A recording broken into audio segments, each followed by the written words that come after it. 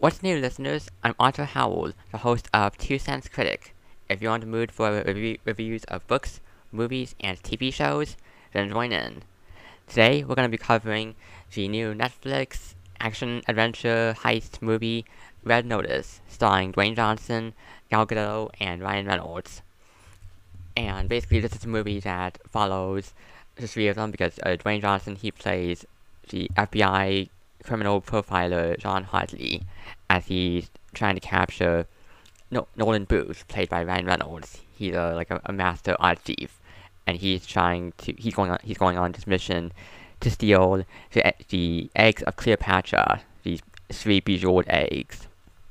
But then Booth ends up getting shown up by the Bishop, another art thief played by Gal Gadot, and on top of that, she ends up framing Hartley for trying to steal the eggs, and this forces Hartley and Booth to form a partnership so that they can capture the Bishop, clear Hartley's name, and help Booth regain his reputation as the world's most wanted art thief. And the reason this movie is called Red Notice is because a red notice has been put out for Booth, and it's supposed to be basically like an arrest warrant. And trivia fact, I actually thought that red notice was just a fake term. It was something just whipped up for the movie, but it is actually a real thing that Interpol hands out to the world's most wanted.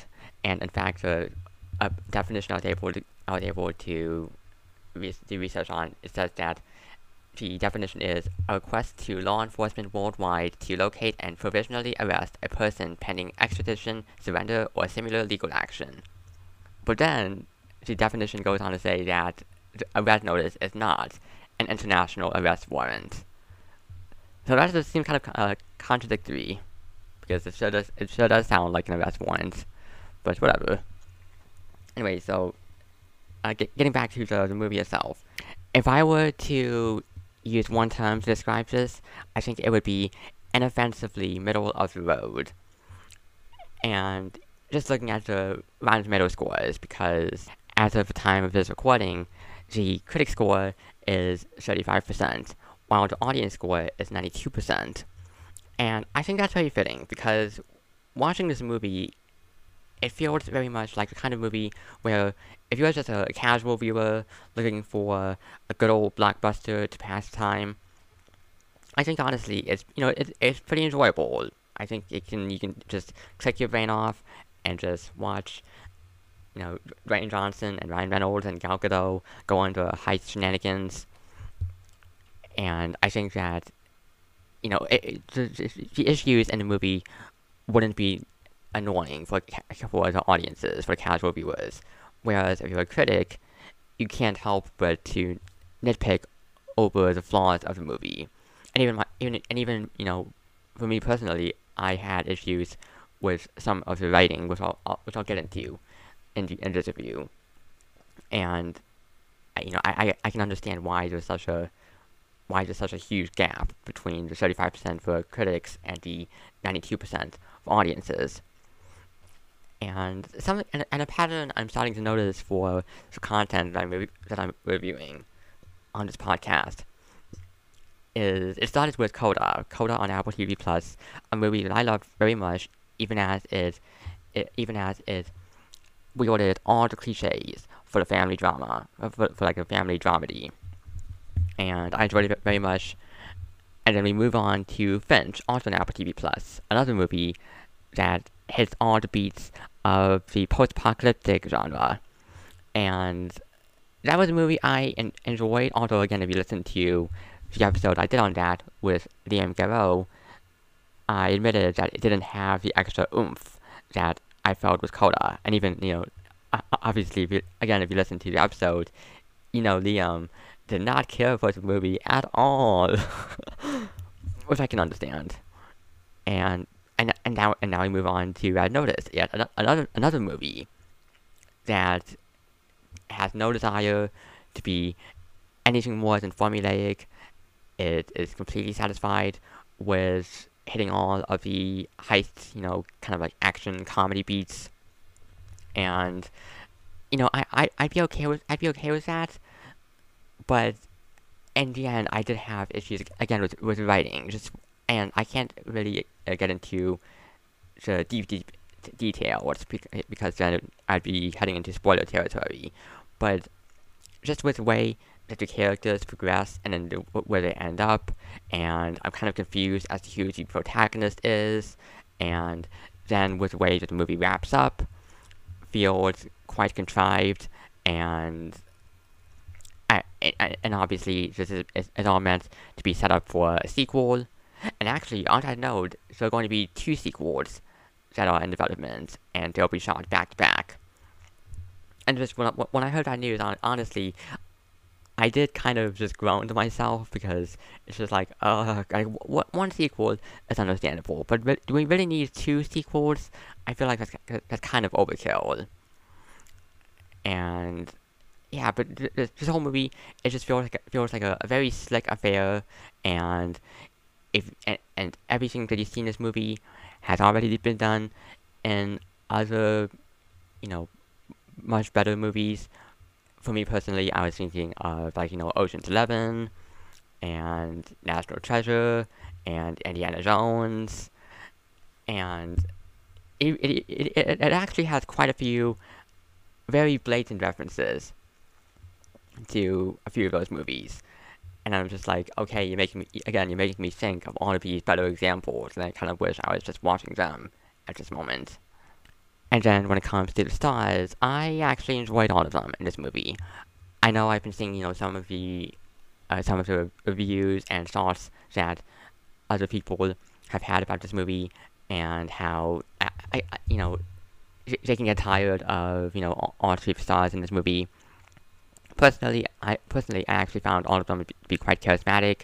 Dwayne Johnson, I always enjoy seeing him, even though his character is kind of one-dimensional. There isn't much to Hartley, and then again, without getting into spoilers, but just the way that Hartley progresses in throughout the movie feels kind of befuddling to me. But still, I still enjoy seeing The Rock, just bringing on his charisma and all his superhuman muscles. And then Ryan Reynolds gets to dole out a whole bunch of irreverent quips throughout the movie. Just he for a lot of his movie he does fall back on the smart alecky shtick, and whether it's Deadpool or Detective Pikachu or just basically any of his movies.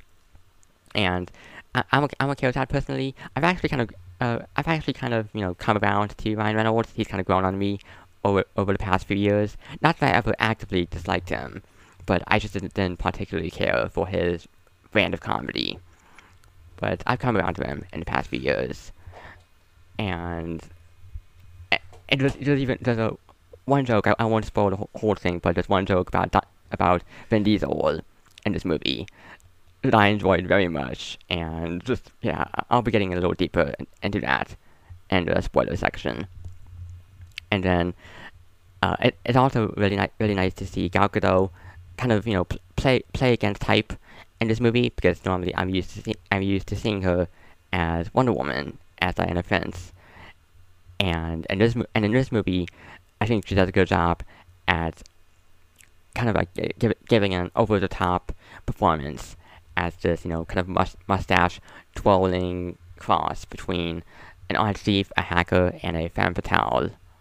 I will admit though, I didn't feel much chemistry at all between Dwayne Johnson and Gal Gadot. The movie was trying to build up some sizzle between them, but I never felt really any of that at all. And it's funny because I've actually heard that Jungle Cruise also tries to pose The Rock as a romantic lead against Emily Blunt, and from what I've heard, people didn't really take kindly to that either. So I don't know. I just feel like maybe Dwayne Johnson can't really work as a romantic lead in that sense. I just feel like he's charming, but you can't really build that much steam around him, perhaps. And so, again, in Red Notice certainly didn't work for the chemistry that the movie was trying to portray between him and Gal Gadot. Although I did like the comedy between The Rock and Ryan Reynolds. I think the banter was definitely top notch.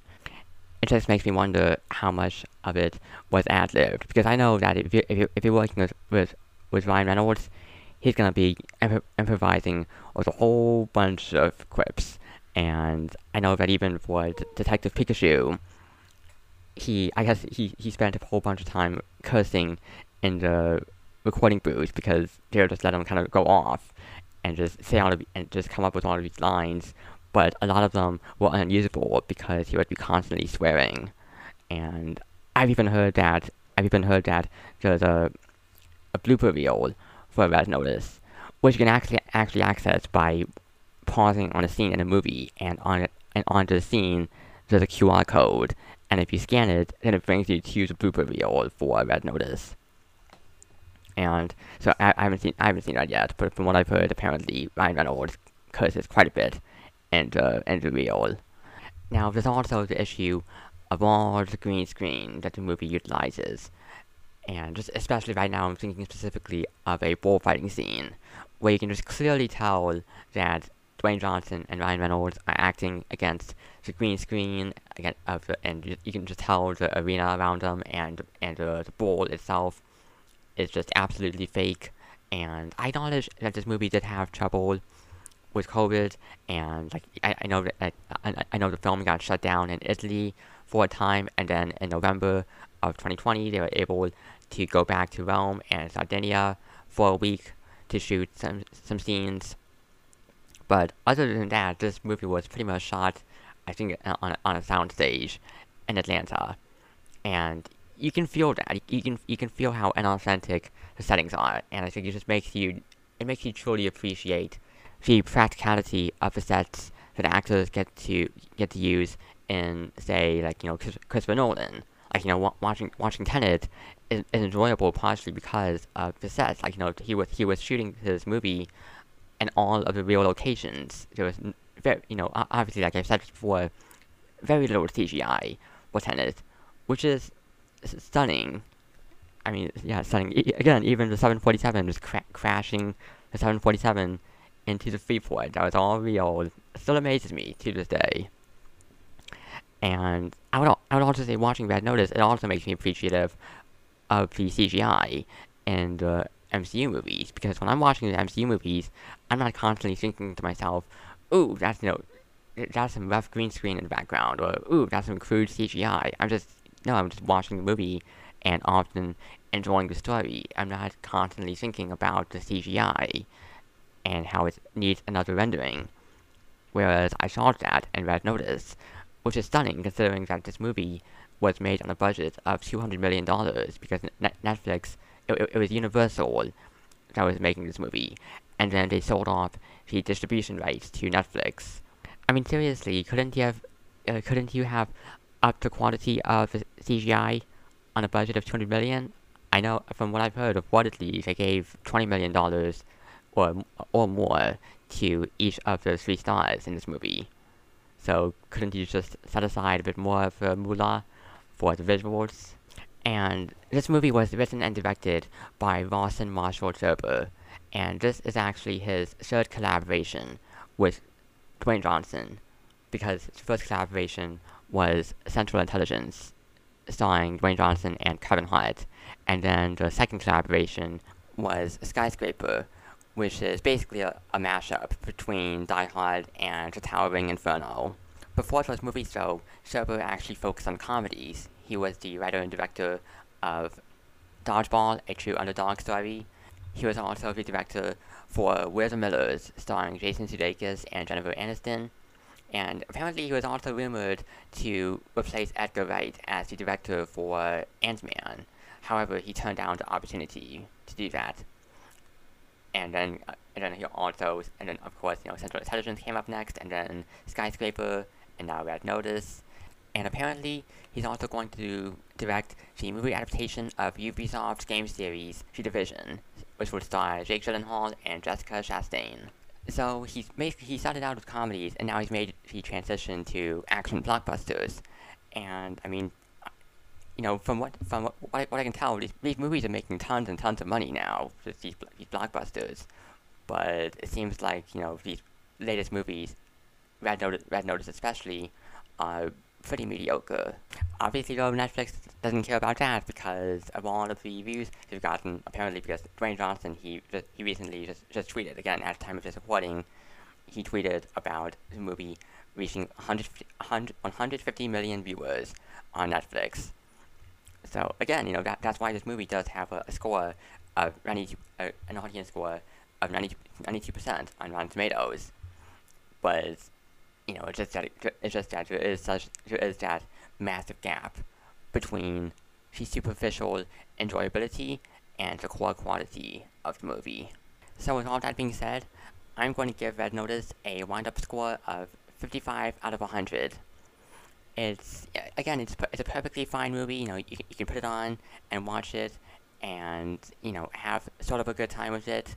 But in the end, it's not going to be nearly as memorable as National Treasure, Ocean's 11, or other competitors. And I'll watch the other sequels when they come out, but I just won't be expecting that much out of them.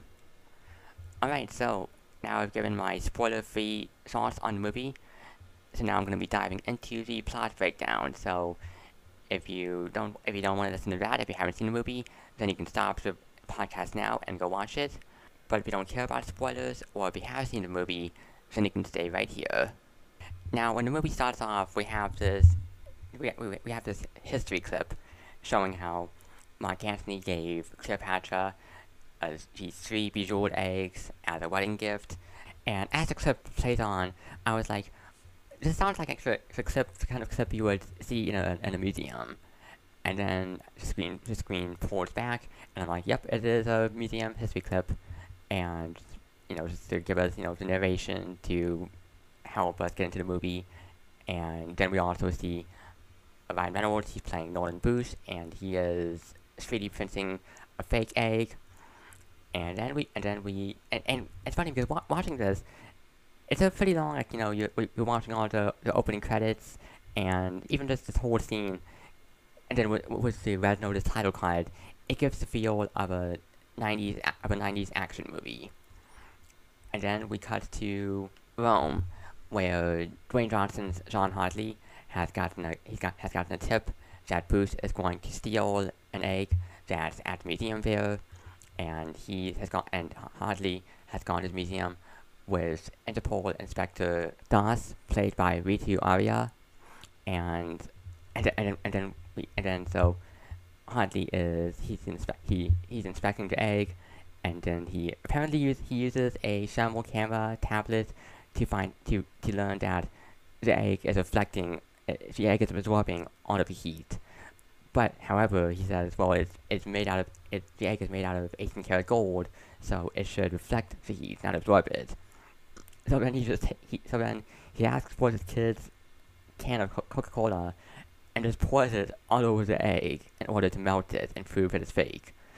And at this moment, I was just thinking to myself, really, would soda do that? Like, I know it has the it does have a corrosive quality, and you even hear about the tests, to show how much soda can erode materials by putting a tooth in a glass of soda, and then the tooth will slowly break down over time. So I think even soda can be used to get out stains, but I'm not sure if you just pour the soda over the egg, would it really just disintegrate that quickly? I feel like you would have to put the egg, just dunk it in soda, and give it some time at least for it to deteriorate. But I also acknowledge, that this is a movie trying to, wow us with the visuals of this egg, being destroyed, and it's like, oh no, what's happening? This leads to Hartley chasing Booth because Booth is in the museum, and then he tries to escape with the egg in his satchel, and then this builds up to a fight between Booth and some guards. And I will say, here's the thing about this opening fight. I like the mechanics of the fight itself, and just the way that they're fighting on the scaffolding, and we usually see like a god falling off the scaffolding, but he just falls into a net. And I would say like this is the sort of movie where pretty much no one dies. Like none of the FBI or the Interpol or the guards. You don't actually see anyone die. They're just kind of all like shoved out of the way, or just kind of pushed down, or they just manage to dodge to dodge bullets and the gunfire. But no one ever actually gets their head cut off, or none of them actually fall. They don't plummet to their deaths, which is kind of strange. I'm kind of more used to the movies that pull that crap. But I'll admit, I'm kind of okay with this kind of innocent, toned down violence. And then, but here's the thing. What I said, I like the mechanics of the scaffolding fight. The camera work is so sharpy. It's just the cinematography. It's just cutting back and forth, and it's making it disorienting for me to watch the fight, and it's hard for me to tell like where the characters actually are and what's falling and such. And I wish that the camera had been able to move more smoothly. And it's disappointing, especially after coming off of Shang-Chi, which had amazing fight sequences, and the camera just moved so fluidly. And then I'm moving on to Red Notice, and here the camera is just so jarring to watch. And then we have a confrontation between Hartley and Bruce, and we've got Bruce doling out some quips here. A favorite of mine is when he's noting the leather jacket that Hartley is wearing, and he's like, somewhere out there is a nude cow going, "Was it?" So the chase continues until Bruce steals an electric bike, and he ends up getting away because Hartley then steals a Porsche, but then he gets rammed by this other car, and letting Bruce escape. And I gotta say, I actually enjoyed this because it allows a moment where Hartley is able to be just a little incompetent. He's not perfect, and I feel like typically, like Dwayne Johnson, in his roles, he's always supposed to be the master of everything. He's always a crack at whatever he's doing, whether he's in a fight or in a chase or just anything. And so watching this scene where it's like, oh, he's not perfect. He actually screwed up this time. It's nice, makes this feel just a little more realistic. Especially since whenever we're watching these kind of chases, it's always like, oh, they're always driving so smoothly and able to just veer around the corners without hitting anything. And then this time it's like, nope, he just makes a blunder here. And then we move on to Bali, 56 hours later. And these title cards, by the way, also add on to the 90s action vibes.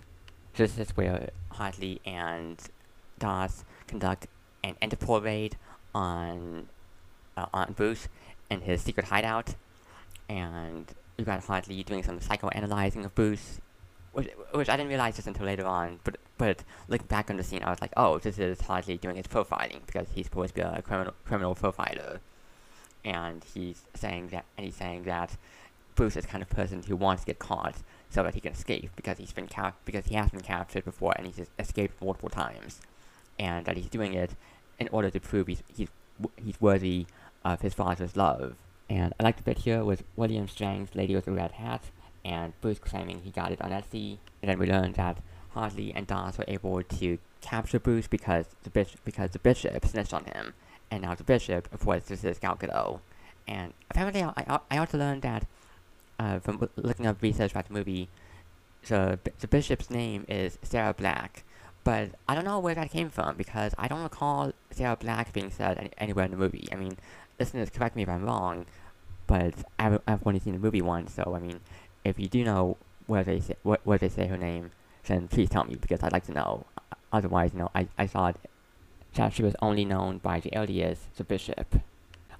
And then also in the background of the scene, you can see Aviation American Gin. That's the alcohol brand owned by Ryan Reynolds. He's drinking the gin in the scene, and I mean it's not that annoying because it's actually not as blatant as it could have been.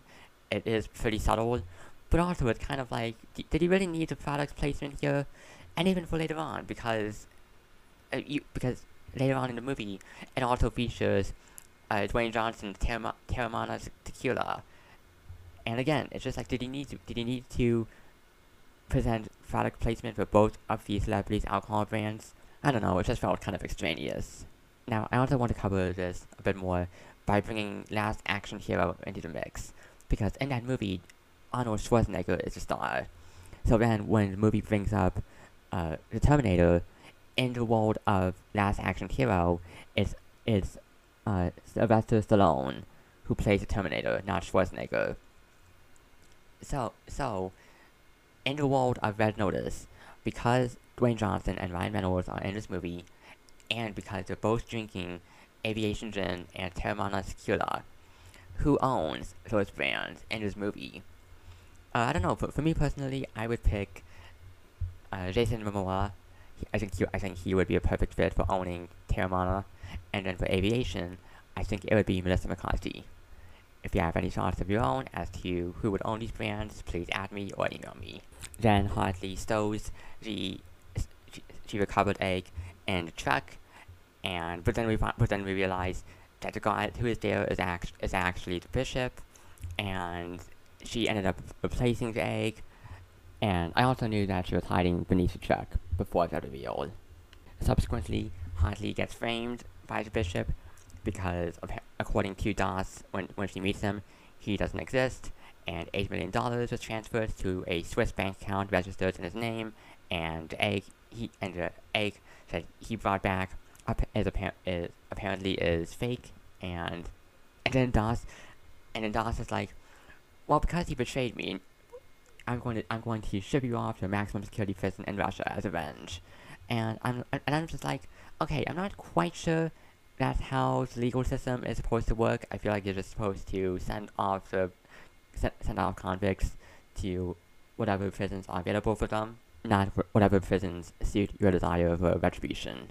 In the prison, Hartley ends up having to room with Bruce, and the two of them get into some trouble because, Bruce is like, I won't tell them you're a cop. Hey everyone, this guy is not a cop. And he's just saying this in the cafeteria for everyone to hear, which leads up to one of the prisoners dumping Hartley's bowl of smushy oatmeal into his lap, and then Bruce's bowl of oatmeal into Hartley's lap next.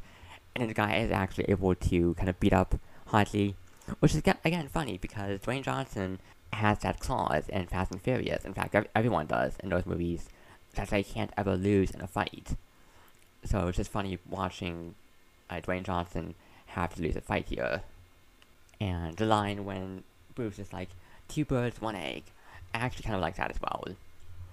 And then we also learn that whoever brings all 3 of the eggs of Cleopatra to this Egyptian billionaire buyer, so that he can give them to his daughter as a wedding gift, because his daughter is also named Cleopatra.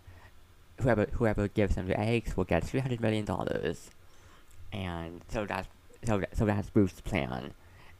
And we also learned that he's planning to steal his second egg from a private collection owned by arms dealer Soto Forche, played by Chris Diamantopoulos. And they kind of have a weird backstory with this guy, because apparently he got strangled a lot by his dad, and then he ended up killing his own father, and now Roche just loves strangling people to death, and he has kind of like this raspy voice. It was kind of weird. I wasn't really all in on the raspiness, and I think it's supposed to be because he got strangled a lot by his father, but it did kind of bug me a bit.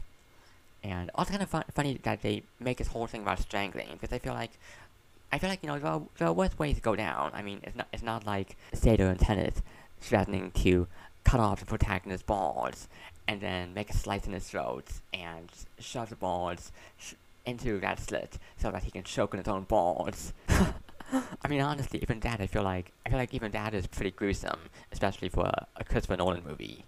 But then here in Red Notice, it's just like, oh, strangling, even though, I'm not minimizing the pain that comes with being strangled. It's just that because, when you're being strangled, it does take a while for you to die, and then as a person who is strangling, you have to actually you know, you have to strangle them for a long time, because you can't just hold them long enough in order to cut off the oxygen supply so that they faint. So you actually cut off the oxygen supply long enough for them to actually die.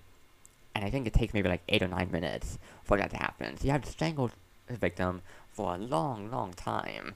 And I think that's why I personally believe that people who are capable of doing that are just incredibly cold and cruel. Because, you know, it's one thing if you just shoot someone, or, you know, if you slice someone's throat. But if you actually like strangle someone, and you have the willpower and the strength to just hold on to their neck for 8 or 9 minutes, then that means you are pretty ruthless. So, I mean, yeah, I guess maybe I'll take back a bit of what I said. That the strangulation isn't as violent as other methods. I mean, it's actually pretty vicious if you think about it. So, anyways, back to the prison segment of Red Notice. There's also a bit where Bruce and Hartley are working in the kitchen, and they're both wearing hairnets, and Bruce asks why Hartley is wearing a hairnet when he's bald. Definitely feels like an ad-lib. And then we also have the revelation that the bishop is the captain of the prison, and we learned that she was the one who had framed Hartley, and he had sent the money to the account, and he had erased his FBI file, and apparently I kind of liked the flashback when she was watching the Great British Baking Show. I mean, again, more Netflix product placement, but it's just kind of nice to see a moment where she's just sitting back and relaxing and just eating some snacks and wearing some pajamas, if I recall correctly. After all, even the most wanted criminals have to enjoy some downtime, right? And the bishop offers for Bruce to join her and help in stealing the eggs, and he can have 10% of the profits, but he turns down the offer, and so she leaves both him and Hartley in prison.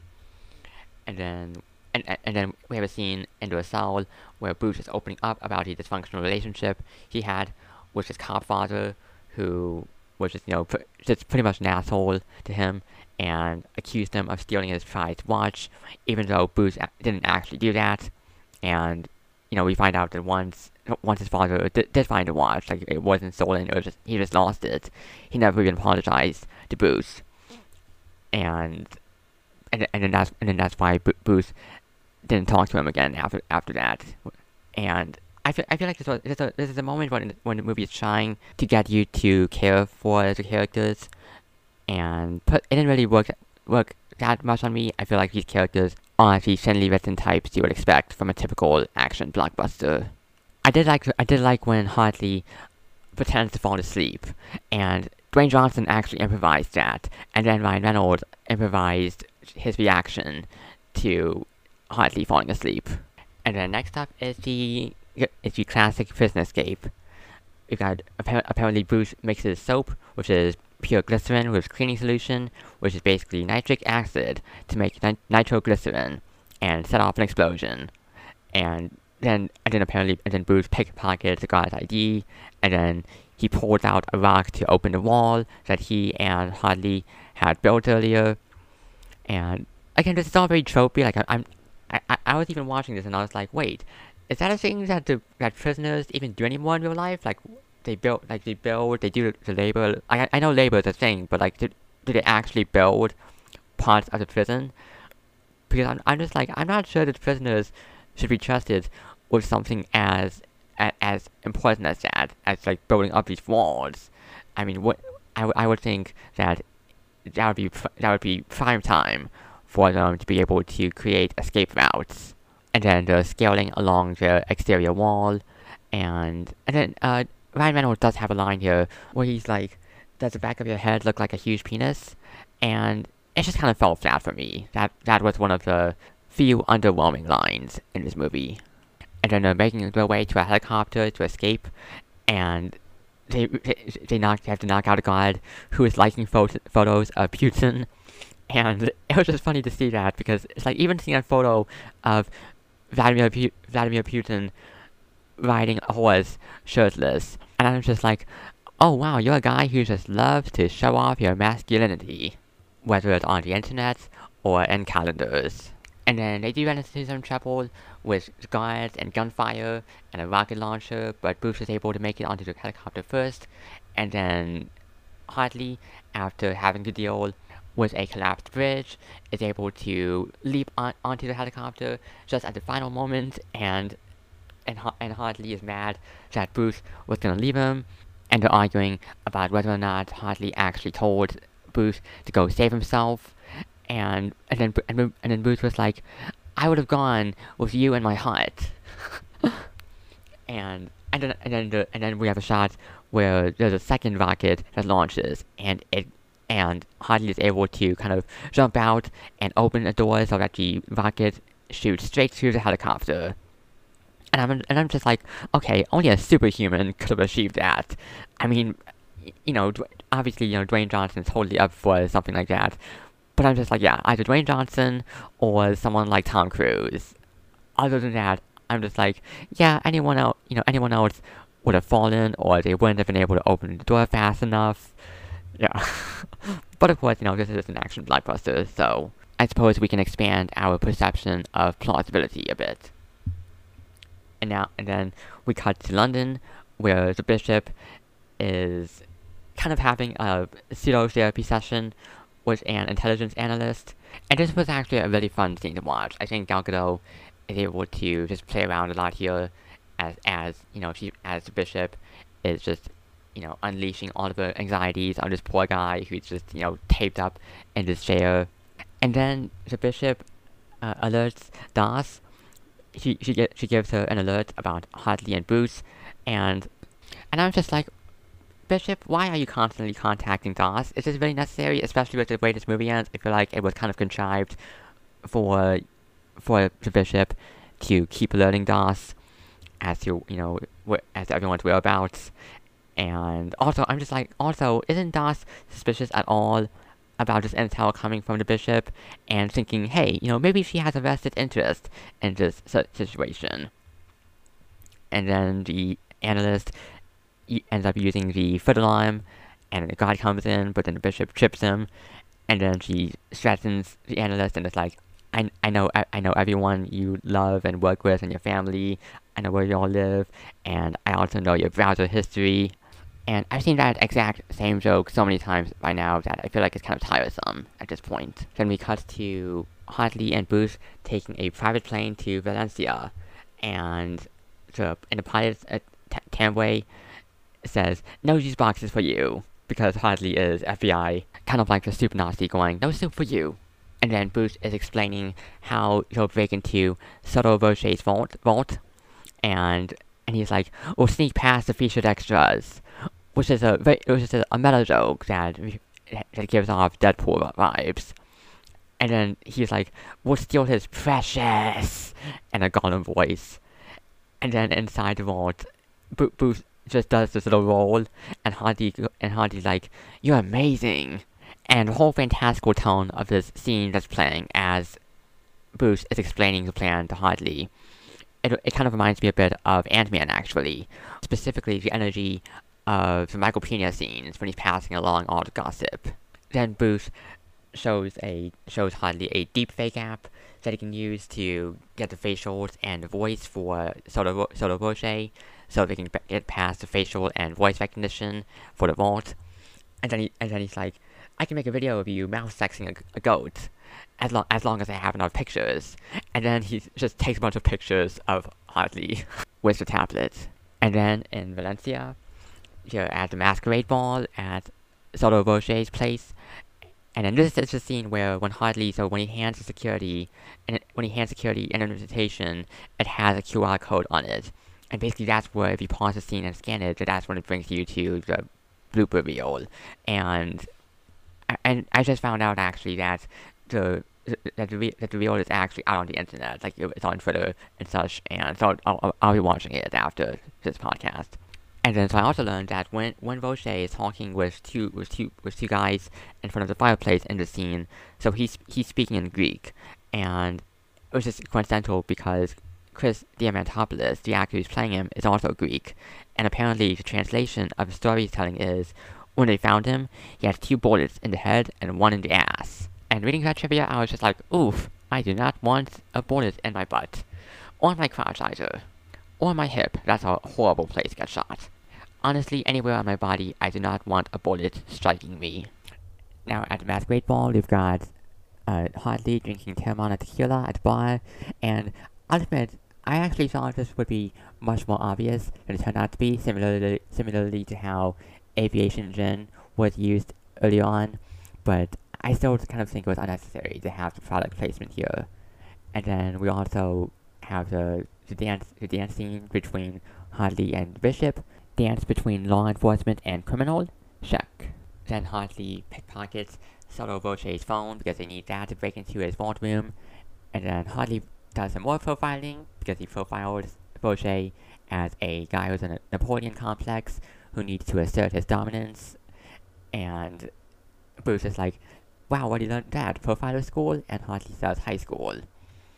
And we also learn that Das is there at the Masquerade Ball, and then Bruce bumps into Hartley and spills some wine, so that gives them the diversion they need to be able to go head to the vault room and to hack into the security system.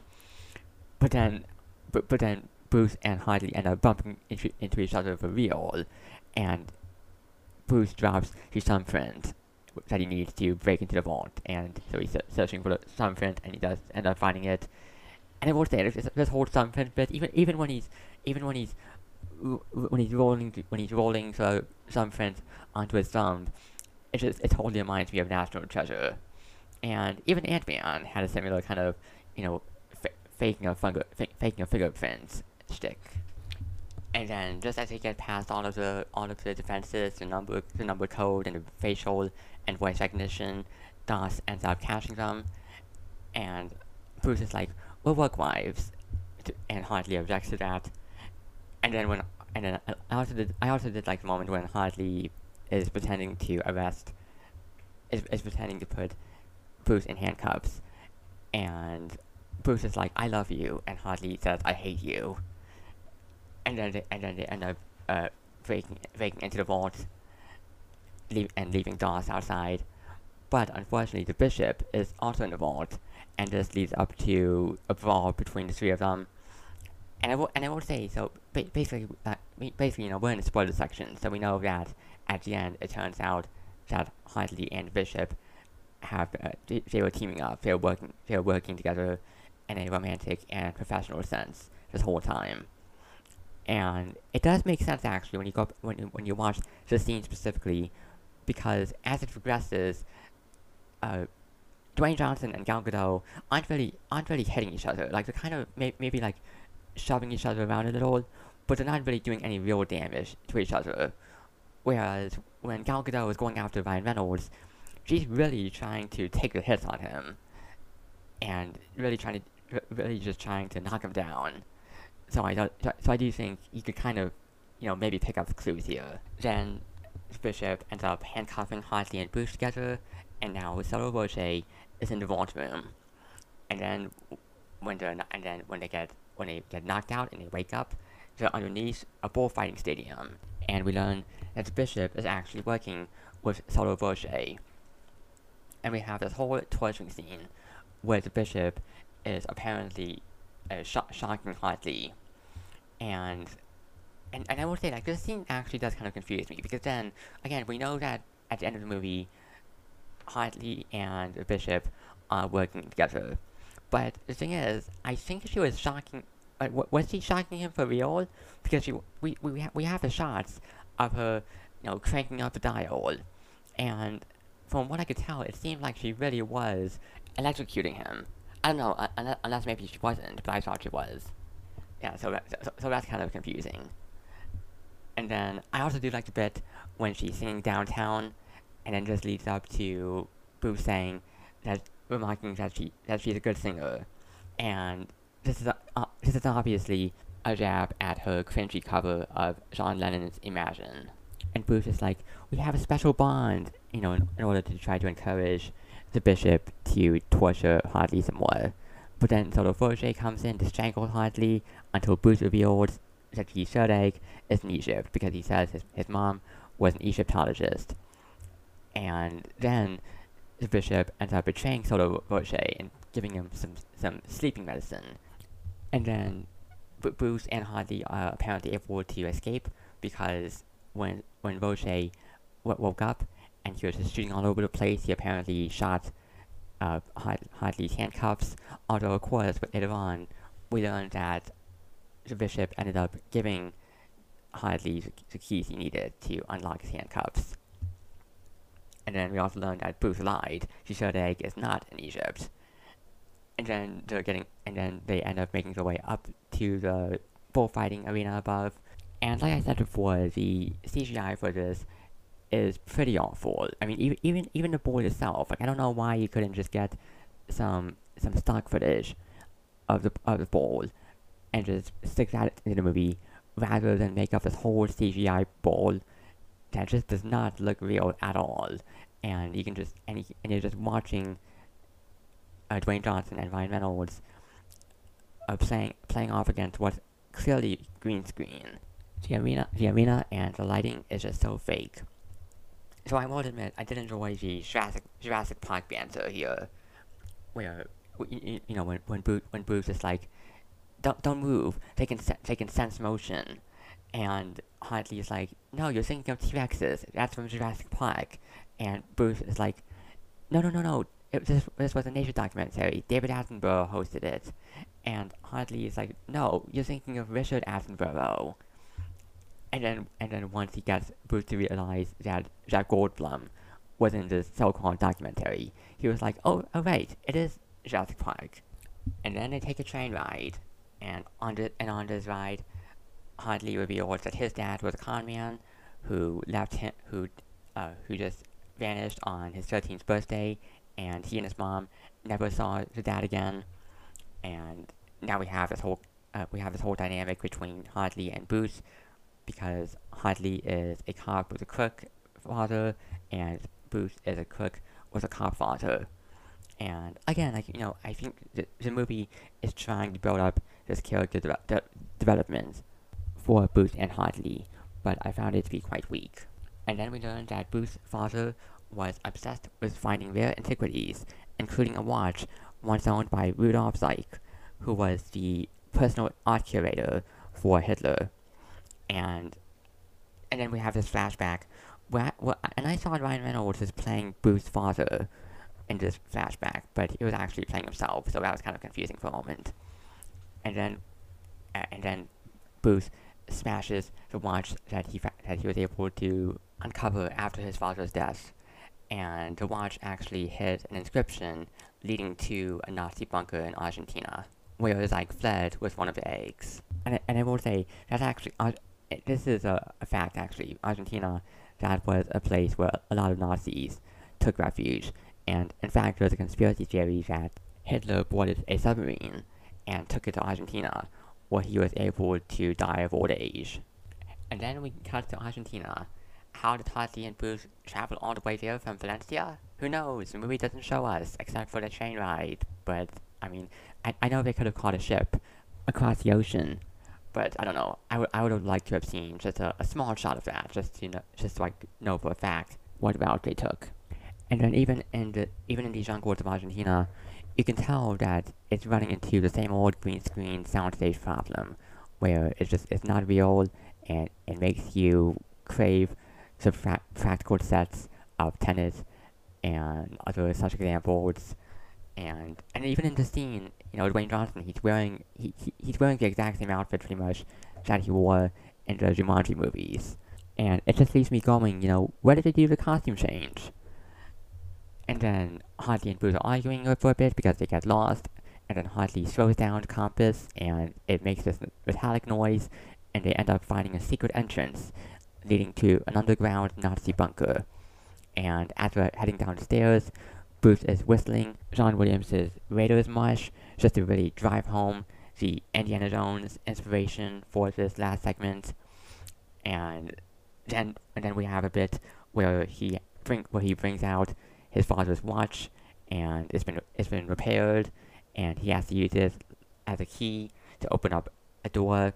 And again, it's just like, yeah, this is exactly like that old pipe in National Treasure.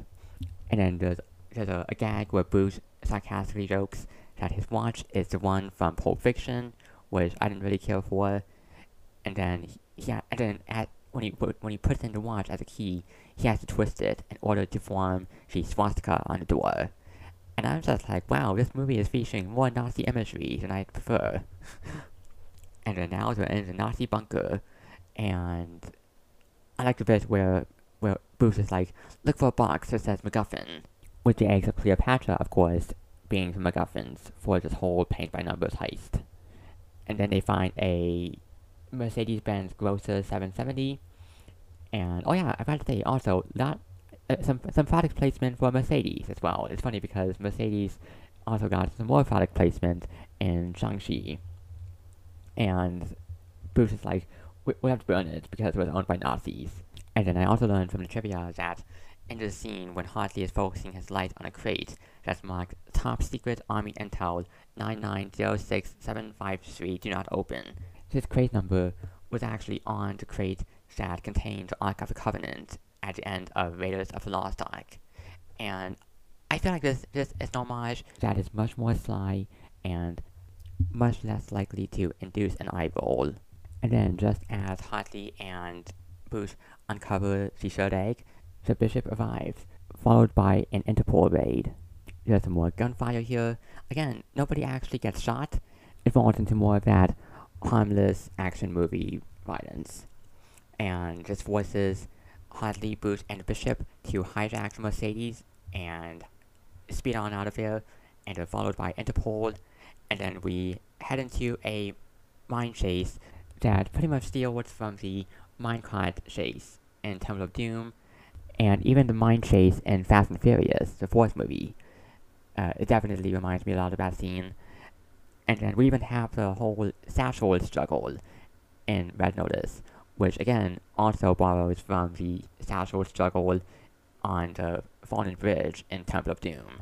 And then in this scene is when Bruce is like, you love me like crazy. and then there's also one guy who gets smacked into a wall of the mine and flies off the car, and he definitely could not have survived that. Of course, again, the movie never concretely shows any deaths, but still, it's just like, yeah, he would not have been able to live past that point.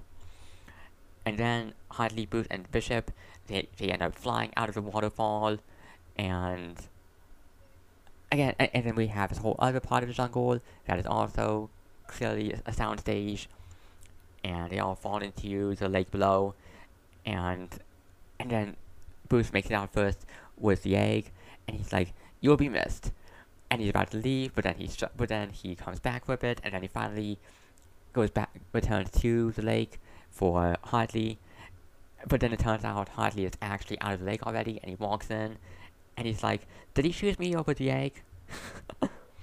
And then the Bishop emerges from the lake next, and then Bruce. I like the moment when Bruce puts his hand on Hartley's chest, followed by Hartley removing it, and Bruce is like to the Bishop, "Checkmate." But then it turns out, this is when we find out that Bishop and Hartley were cooperating the whole time, and it shows us a bunch of flashbacks to moments when they were working together, and I consider this to be a lackluster twist. And I will say, like, I was expecting something to come along, because these heist movies always have these kind of twists and reveals, and so I was expecting something to throw me off, and I predicted that it would be either Bruce working with Bishop, or Hartley working with Bishop. And I don't know, just like back in the movie, it's like, okay, so the Bishop was alerting DOS to Hartley and Bruce's whereabouts, but it's like, why did you have to do that? I just felt like that was unnecessary, and it was just thrown in as a plot contrivance. And then it also makes it confusing as to who is the protagonist, because at first, we're supposed to think that it's Bruce and Hartley working together, but then once it's revealed that Hartley and the Bishop have been a team, then I suppose it makes and makes Bruce the one who's been screwed over and the one with whom we're supposed to sympathize. So I guess Bruce is supposed to be the protagonist, but I didn't feel like that for the whole movie. I think for me, Hartley was the protagonist, but then now it switches over to Bruce at the end. And I don't know, it just feels like this whole wobble back and forth between who is supposed to be the protagonist and who we're supposed to root for. And it's just like, okay, so are we supposed to root for all three of them? Are we supposed to root for just Hartley? I also found it kind of cheesy when Hartley is like, oh, the bishop and I, we're both two bishops because there are two bishops on the board. And I also want to point out there are actually 4 bishops on the board, 2 on each side. And then there's a moment when Bruce drops an F-bomb, and I would say I like it when these PG-13 movies are able to find just the right moment to drop an F-bomb, because PG-13 movies can only drop one F-bomb, and it has to be in a non-sexual manner. And I do feel like Red Notice picks the perfect moment here when Bruce is having his mind blown by the revelation that Hartley has double-crossed him. And then Hartley handcuffs Bruce to a tree, and then he reveals that everything he said about his dad was true. He wasn't lying about that, about his dad being a con man, and how he wanted to be an even better con man than his father. And I guess I will say there's something kind of interesting about Hartley being such a master con artist that he was able to deceive everyone, including Bruce, into thinking he was a good guy and he's working for the FBI. But I don't think this movie executes it all that well. And then we move on to Cairo, where there's some stereotypically Egyptian imagery that I could have done without, and Hartley and the bishop have handed over the 3 eggs to the Egyptian billionaire, and they get the $300 million, and the buyer ends up giving the 3 eggs to his daughter for a wedding. Again, because her name is Cleopatra, so get it, because Mark Antony, he gave the 3 eggs to Cleopatra, and now we have another guy giving his daughter, Cleopatra, the 3 eggs. And the thing is, she does not care about the eggs at all. However, she is way more excited by the sight of Ed Sheeran performing at a wedding. And I would say it was actually pretty fun to see him have a cameo in this movie.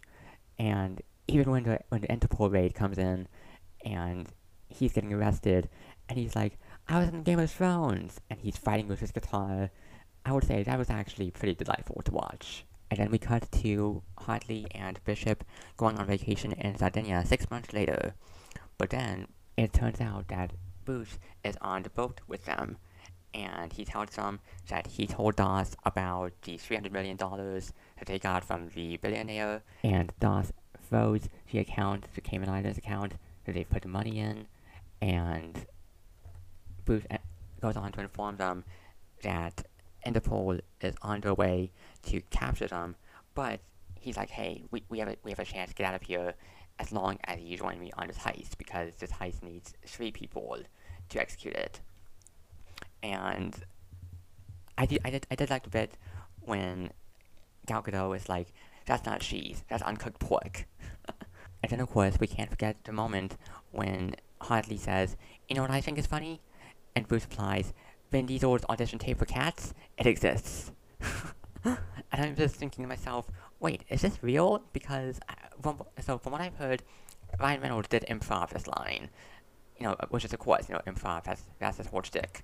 But I'm just like, this feels like a meta joke. Almost as if he's convincing the audience that, hey, this actually does exist, it's out there. And I don't know, I mean, I've heard of weirder things happening in Hollywood.